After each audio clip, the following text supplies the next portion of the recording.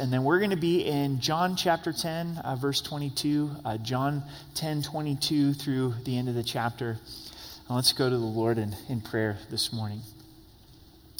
Father, we do thank you for your faithfulness and your mercy and your consistency, your presence in our lives. And Lord, we do ask that you would work in the lives of our teens, our college students, through the power of your Spirit here in our church and here in our community, that you would really bless this retreat that they're going to have a week from now, that you would touch lives, change lives. And Lord, as we spend some time in your word this morning, that you would speak to us, that we would be in a place of confidence that we're in your hand, that we're in your grip. So we love you and we thank you in Jesus' name. Amen. One of the great blessings in my life has been my dad. I've just got a great relationship with my dad and his investment in my life. And even as a child and a teen and now as an adult, his words have been comforting to me. His presence in my life has been comforting to me. His hand in my life has been a comfort to me. To be able to talk with him through situations, just even talking through daily life. And I was reflecting, looking at some journal entries from 2 years ago when he was in the hospital. He had colon cancer, complications with the colon cancer, ended up in ICU, and thankfully he got through it. But there was 3 or 4 days there where the doctors were saying, you may lose him. And I was looking at his hands as he was laying there in ICU, and I was reminded of all of the memories that I have with my dad and just how much I treasure him and treasure his hands. And I think some of you can probably relate when you think of the hand of a parent. This is the hand that cared for you, the hand that guided you, the hand that has been there for you. This morning, we're going to be looking at God's hand. We're going to be looking at the comfort that we have of the fact that we're in Christ's hand, that we're in the Father's hand, that we're in his grip. And I pray this morning that you are comforted, that you're comforted by that truth and that reality that you're in God's grip. So verse 22, now it was the Feast of Dedication in Jerusalem, and it was winter, and Jesus walked in the temple in Solomon's porch. John gives to us some chronological markers of the life of Jesus. The last one was that Jesus came to Jerusalem for the Feast of Tabernacles. Now time has moved on, and it's the Feast of Dedication. The Feast of Tabernacles is in October. The Feast of Dedication is in December. What is the Feast of Dedication? It is when the nation of Israel would celebrate Hanukkah, and they still do this to this day. The Feast of Dedication is not instituted in the law, but came out of a Maccabean period. We find the book of Malachi ending, and there's a period in Israel's history where Antiochus Epiphanes comes and takes control of the temple, defiles the temple, would do things like take pork and force the priests to eat pork, defiled the altar, even brought in prostitution into the temple. And Judas Maccabees does the revolution against Antiochus Epiphanes, and God delivers, and they're able to take control of the temple again, and they celebrate that with the Feast of Dedication.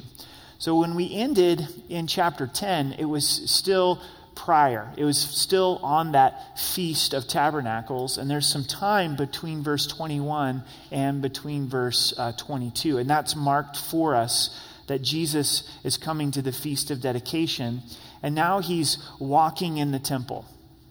In Solomon's porch specifically, this was a patio, a portico on the east side of the temple. Then the Jews surrounded him and said to him, "How long do you keep us in doubt? If you are the Christ, tell us plainly." This seems like a great question. This seems like the kind of question that you wait for, where someone's like, "Man, tell me who Jesus is. Are you the Christ? If you're the Messiah, would you just tell us plainly?" But it's not a genuine question. They're really desiring to entrap Jesus in his words. If he claims to be the Messiah, in their minds, that would be blasphemy, and they would have more ammunition for the crucifixion of Christ. Jesus answered them, "I told you, and you do not believe. The works that I do in my Father's name, they bear witness of me." Jesus says, I've already told you, and you do not believe me. If you go back and you look at what we've already studied in the Gospel of John, Jesus has made it very clear that he's God.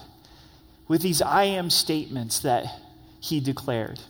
I am the bread of life. I am the light of the world. I am the good shepherd.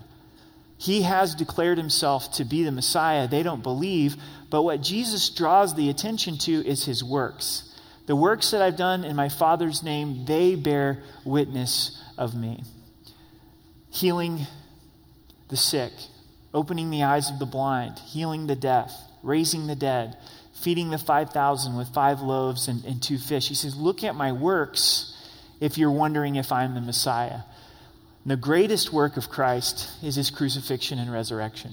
Maybe you're examining, do I believe in Christ? Who is Jesus? Is he God? Look at his works and specifically look at his resurrection. In verse 26, but you do not believe because you are not of my sheep. As I said to you, my sheep hear my voice and I know them and they follow me. In comedy, if you're watching someone do comedy, they have the callback line kind of throughout their comedic act. And so here's the joke, and then they go on talking, and then they bring you back to it.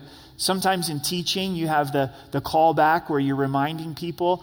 Jesus is reminding this group of a conversation that he had 2.5 months or so prior, what we studied last week of Jesus being the shepherd and us being the sheep. This beautiful relationship that Jesus has with his children. He says to this particular group, look, you're not my sheep because you don't hear my voice. You're not responding to my voice because my sheep hear my voice and I know them and they follow me. So we're encouraged that Jesus is our shepherd, that we do hear his voice. In verse 28, and I give them eternal life and they shall never perish. Jesus now begins to talk about what are the benefits of being in his flock. That he grants to us eternal life. And we're comforted in this reality that God has given to us eternal life as believers. This life is never going to make sense if we don't factor in eternal life. A lot of times we tend to think in the temporal that it's all about the here and now. And Jesus told us, he said, don't let your hearts be troubled because I go to prepare a place for you. If you want a heart that's not burdened, a heart that's comforted, a heart that can rest at ease, you have to look at heaven. You have to look at eternal life. Jesus didn't say, don't let your hearts not be troubled because of this life. He says, no, I've gone to prepare a place for you. Jesus gives us a promise. In this life, you will have tribulation. You will get your can kicked. Things are not going to work out the way that you expected them to. But be of good cheer, I have overcome the world. Paul writes in Colossians chapter 3, and he says, set your mind on things above. We're to be thinking about heaven, rejoicing in heaven, realizing this is where things are going to be made right. Things aren't going to be made right in this life, but they're going to be made right in eternal life. If you know Christ as your Savior, you have a reservation in heaven. And what is heaven going to be like? We know there's going to be no more pain. There's going to be no more sorrow. No more suffering. No more disease. No more doctor appointments. That's going to be nice, isn't it? Probably for the doctor and the patient. It's got to be hard on doctors as they see all the suffering and deal with all of the suffering. We're going to have glorified bodies. Jesus is going to wipe away all of our tears. Every relationship with believers is going to be glorified and restored. I was talking with a friend this week, and he brought this to mind in a difficult relationship that he's facing and saying, I know that in eternity, this relationship is going to be glorified. Imagine that. Unfortunately, sometimes we do get sideways with believers, and hopefully there can be reconciliation, but sometimes that doesn't take place. Have you ever ran into an old friend that's a believer and it's just kind of awkward and you're like, that's so painful. Why does it have to be awkward? Why does it have to be weird like that? There's going to be none of that in heaven. There's not going to be like, oh, I can't believe you're here, right? And you sure get on my nerves. It's going to be glorified. We're going to have glorified relationships with one another. It's going to be incredible. We're going to behold God and see God, and we can only imagine what that's going to be like and experience worship to the fullest. Unfortunately, it seems like Satan's kind of gotten this view that hell's going to be this place that you want to go to because people are going to party there, but heaven's really boring. Heaven's chubby angels with harps. Who wants to do chubby angels with harps forever, right? No, everything good in this life is just a little bit of a foreshadowing. It's just a taste of how wonderful heaven's going to be. We look at creation. Pikes Peak was beautiful this week with the fresh snow. It's just a little bit of what heaven's going to be like. When we experience worship in the presence of God and we go, oh, this is so good to worship the Lord. That's just a little foreshadowing of what it's going to be like to see God and to worship Him. The Bible tells us that we're going to be joint heirs with Christ, and we get to rule and reign with Christ. God is going to have things for us to do, assignments that He is going to give to us. The joy, the peace, the certainty, the hope in our lives is that we have eternal life, that we're looking forward to the joy of heaven. And I think as we put our focus there, then it causes us to also have a compassion and heart for the lost, for those that don't know Christ as their Savior.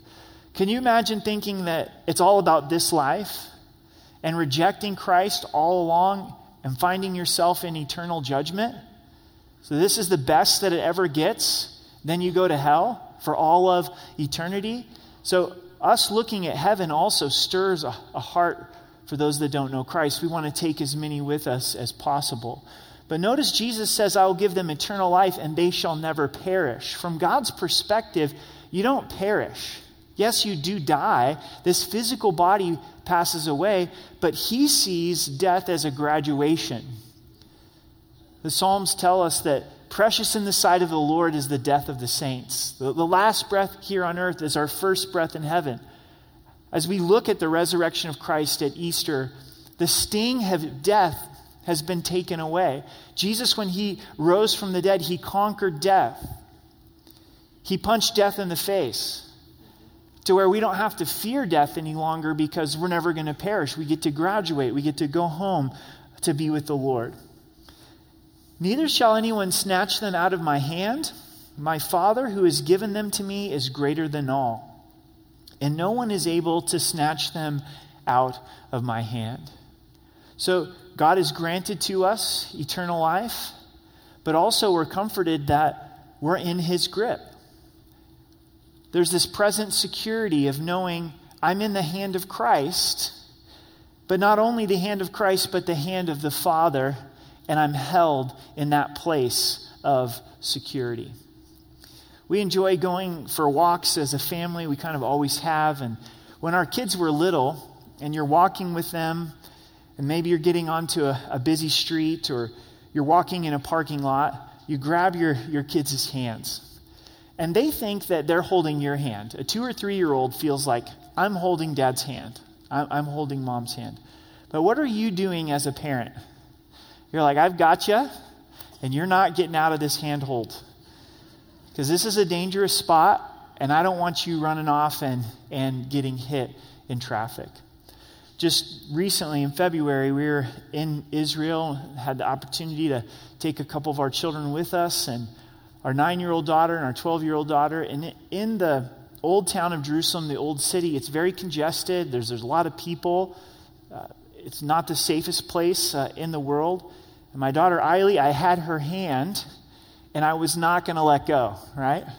She was in my grip. I know Jesus got lost in Jerusalem, but I don't want to lose any of my kids in Jerusalem. And many times we feel like, I've got God's hand. I'm holding on to God. I'm believing, I'm trusting in God, and that's good. But much more so, Jesus says, I've got you. I've got you. I'm holding on to you.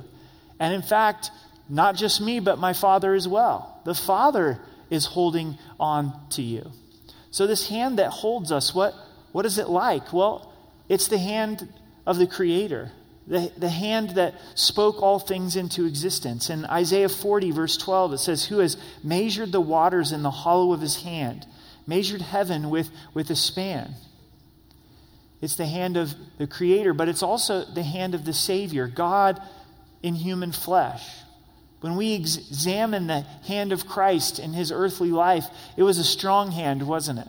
Jesus worked as a carpenter and didn't have the benefit of Makita or Black & Decker, any power tools. Worked hard with his hands.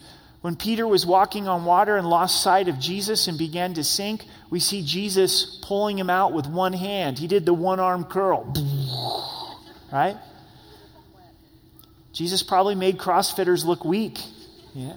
He's strong. The strong hand of our Savior, but also the hand of Jesus was tender. Where the kids felt comfortable coming to Jesus and sitting in his lap. The kind touch of Christ as he would heal the blind and heal the deaf. So the hand of our Savior is strong, but the hand of our Savior is also kind. But the hand of Jesus was also miraculous as he took bread and broke it, 5 loaves and 2 fish, and fed the multitudes, fed the 5,000 plus. But then this hand went to the cross for us and was crucified and took the nails into his hands. And the doubter, Thomas, examined the wounds of Christ after Christ rose from the dead. And that's the greatest comfort to us, because we don't always feel God's hand upon our lives. This promise that Jesus gives to us, it's not based on our emotions, our feelings, or our perception. It's based on the promise of God. So as we're going through our lives, whether we feel it or we don't, we can rest that we're in the hand of God, and this hand that is holding us is the hand that died for us. So we go, Lord, I don't understand this circumstance. I don't understand this pain. I don't understand this difficulty. I don't necessarily feel you right now in my life, but I know your promise is that I'm in your hand and that nothing can separate me from the love of Christ. Turn with me to Romans 8. Let's read Romans 8, verses 31 through 39, because Paul really expresses the same truth of the love of God and us being in the love of God. This is Romans 8, verse 31.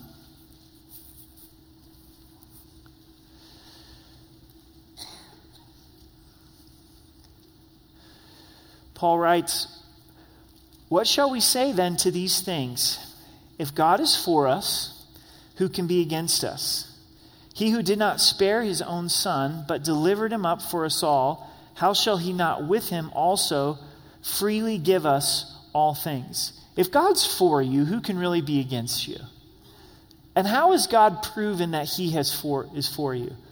Well, he didn't spare his own son. He gave to you what is most valuable to him, his only begotten son. So then we can trust that with Christ, he's also going to freely give us all things.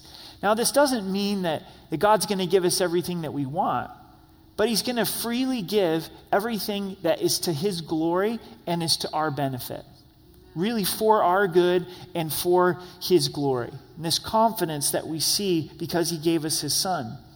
Who shall bring a charge against God's elect? It is God who justifies. Who is he who condemns? It's Christ who died, and furthermore is risen, who is even at the right hand of God, who also makes intercession for us. So how do we know that we're not going to be condemned? Because Jesus is the one who has that position of judgment, and he's standing as our advocate.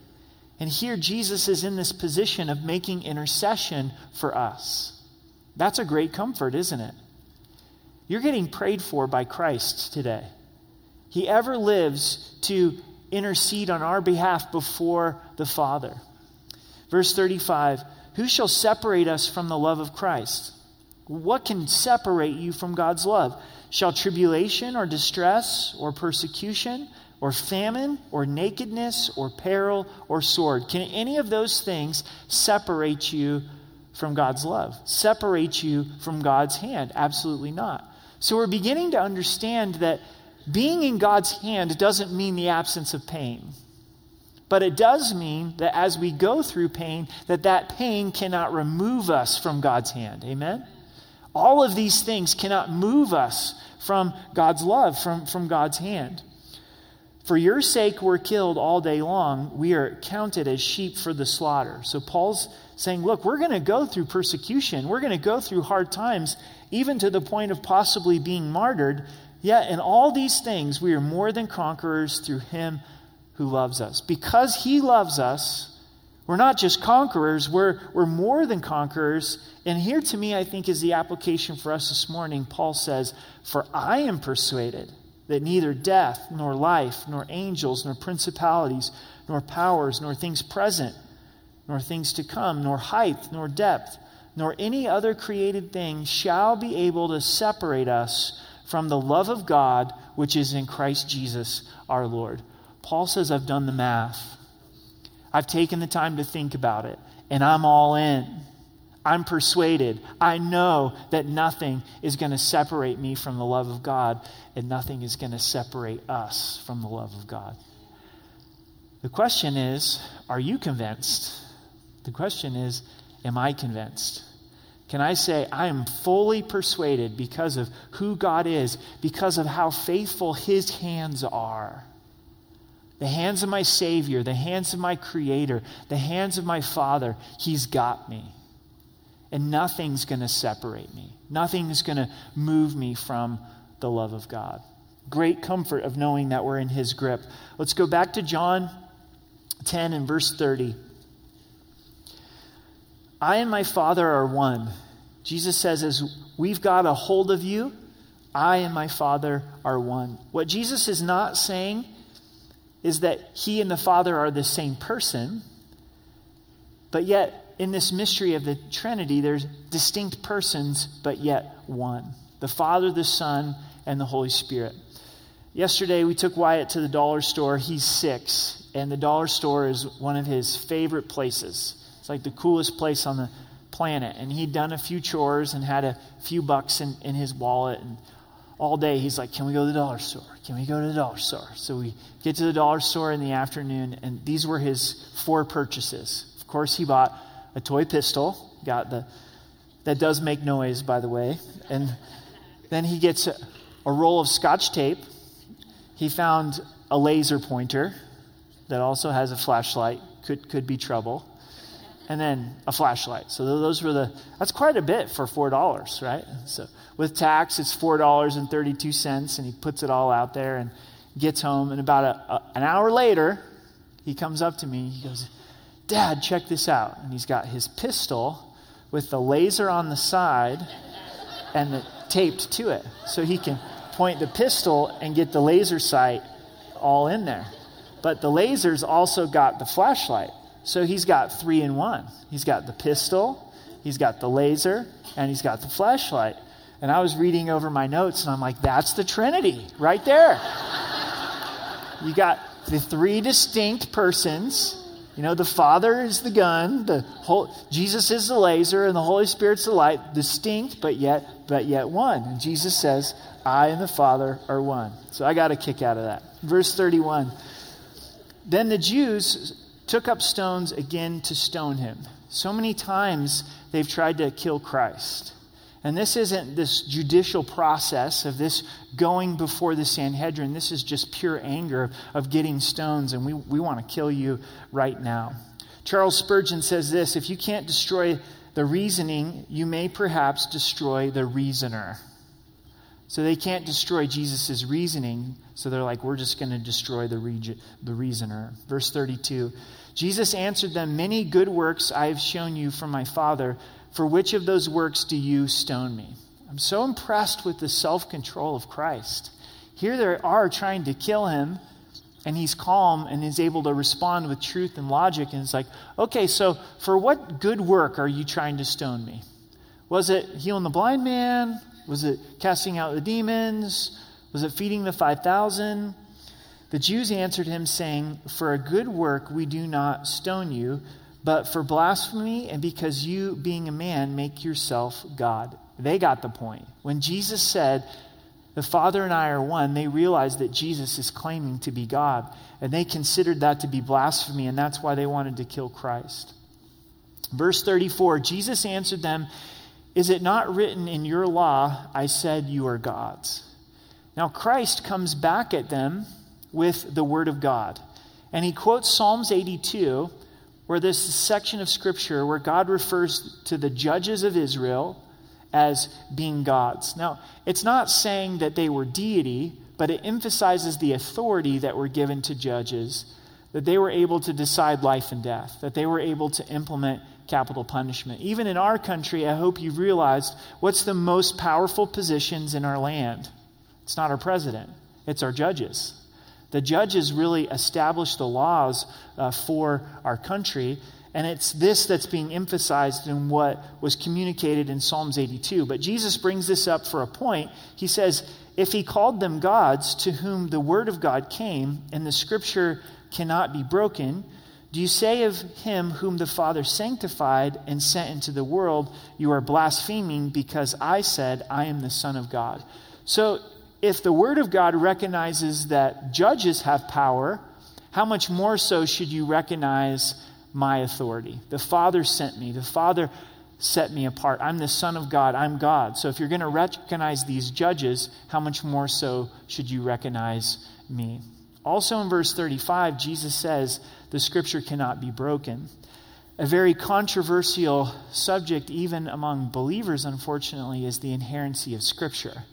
Can you trust the word of God, Genesis to Revelation? Well, Jesus believed in the inerrancy of scripture. Here he's going back to the Old Testament, and he's talking about Psalms 82. And what does he say? The scripture cannot be broken. So if Jesus believes in the inerrancy of scripture, it's enough for me. One that is also contested is the story of Jonah. Jonah being swallowed by a great fish, being in the belly of the fish for 3 days. A lot of people go, well, I believe in Jesus. I believe in the resurrection. I'm saved. I just can't believe the whole Jonah deal. And to me, that doesn't make sense. You said you believe in the resurrection, but you don't believe that God can send a great fish and keep somebody alive. But the key is Jesus believed this story with Jonah. Jesus referred to the story of Jonah and even pulled it back to his resurrection. Like Jonah, I'll be buried for 3 days. Jonah was in the belly of the whale. I'm going to be in the earth and be raised up after 3 days. So if you don't believe in the story of Jonah, I guess you're smarter than Jesus, right? And so for us, it always brings us to this place. It's like, man, if Jesus believes in the inerrancy of Scripture, if Jesus believes in the validity of the story of Jonah, how much more so do I? Verse 37, if I do not do the works of my Father, do not believe me. So he's saying if my works don't line up with who the Father is, then don't believe in me. But if I do, though you do not believe, believe the works that you may know and believe that the Father is in me and I in him. It's so important to remember who Jesus is talking to. He's talking to those that want to kill him. And yet he still loves them, and he wants them to believe, and he wants them to be saved. He's saying, guys, I know you don't believe, but would you please take a look at my works once again? And I think we see the heart of God there. That God doesn't want any to perish. And maybe for some reason you've said no to Christ, and even are hostile towards Christ. His heart is for you, and he wants you to be his child. Verse 39, therefore they sought again to seize him, but he escaped out of their hands. How did he escape? We don't know, but it shows that Christ is the one who is in control, that Christ will lay down his life, that no one is taking his life from him. And he went away again beyond the Jordan to the place where John was baptizing at first, and there he stayed. So he leaves Jerusalem. We're getting closer to his crucifixion, probably about 3 months from his crucifixion, and he returns to the wilderness east of Jericho, where John the Baptist was baptizing, where Jesus was originally baptized and began his public ministry. Then many people came to him and said, John performed no sign, but all the things that John spoke about this man were true, and many believed in him there. John is a prophet, and it would have been unusual for John to do no miracle, especially because all they had known were the prophets in the Old Testament. And the prophets in the Old Testament, generally, God used them to work miracles. But here is John the Baptist, and no miracle was worked through his life. No healing, no casting out demons, none of those things. And the people noticed that. They go, we've noticed that there was no miracle that was done through John the Baptist, but everything that he spoke about Jesus was true. And the result in verse 42 is Christ returns to this region. Many believed because of the testimony of John. Like John was telling us about Jesus, and he was telling us the truth. Everything he told about Jesus is true. Jesus said that of all born of women, there was none greater than John the Baptist. So John the Baptist is a model for us to follow in our lives. And a lot of times, I think we desire to see God use our lives for the miraculous. How cool would it be to pray for somebody and see them be healed, right? How cool would it be to experience all of those types of things? And if the Lord wants to do that for his glory, he's able to.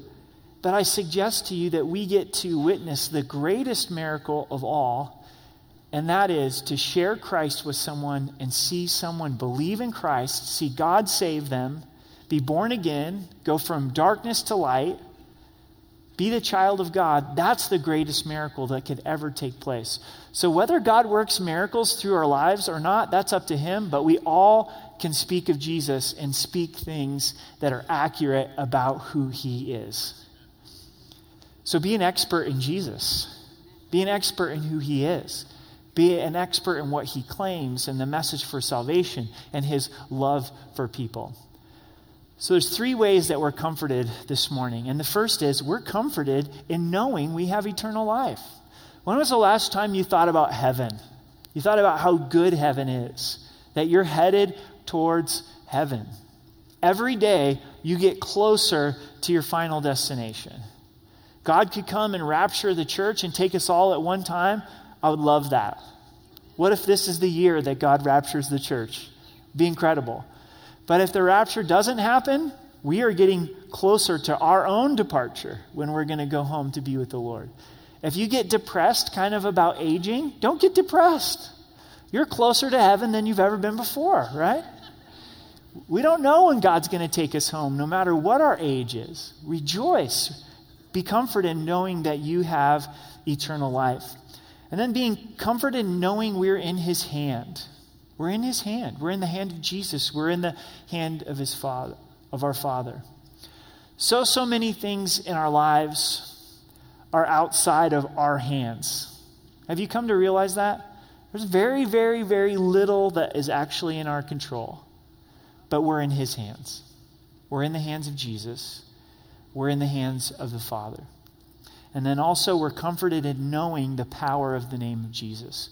When we speak of the power of the name of Jesus, we're talking about the character and the nature of Jesus, who Jesus is. There's power in who Jesus is. And as we go through this life, speaking about who Jesus is, what he's done, what he's going to do, there's power in that.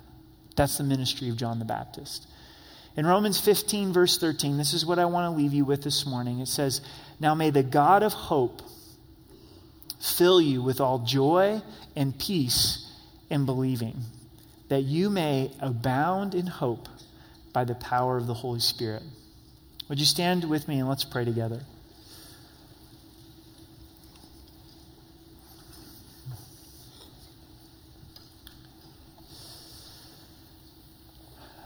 Father, we thank you for eternal life. We thank you for heaven as believers.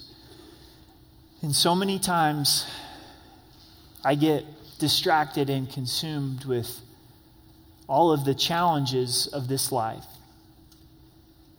And we look forward to eternal life. And we do pray for those that don't know you, that they would be saved, that they would see their need for you. We thank you that we're in your hand, even though when we don't feel it or we don't perceive it, that you're holding us and are going to finish the good work that you've started in our lives. We also thank you for the power in your name, Jesus. who you are, what you've done, your character, your grace, your mercy, your faithfulness, your truth. And we do ask in Jesus' name that you, being the God of hope, would fill us with joy and peace through believing. We trust you. Put your trust afresh in the Lord in your present situations. And through the power of the Holy Spirit, Father, would you pour your Spirit afresh into our hearts that we could abound in hope, be overflowing in hope. We love you and we thank you. In Jesus' name, amen.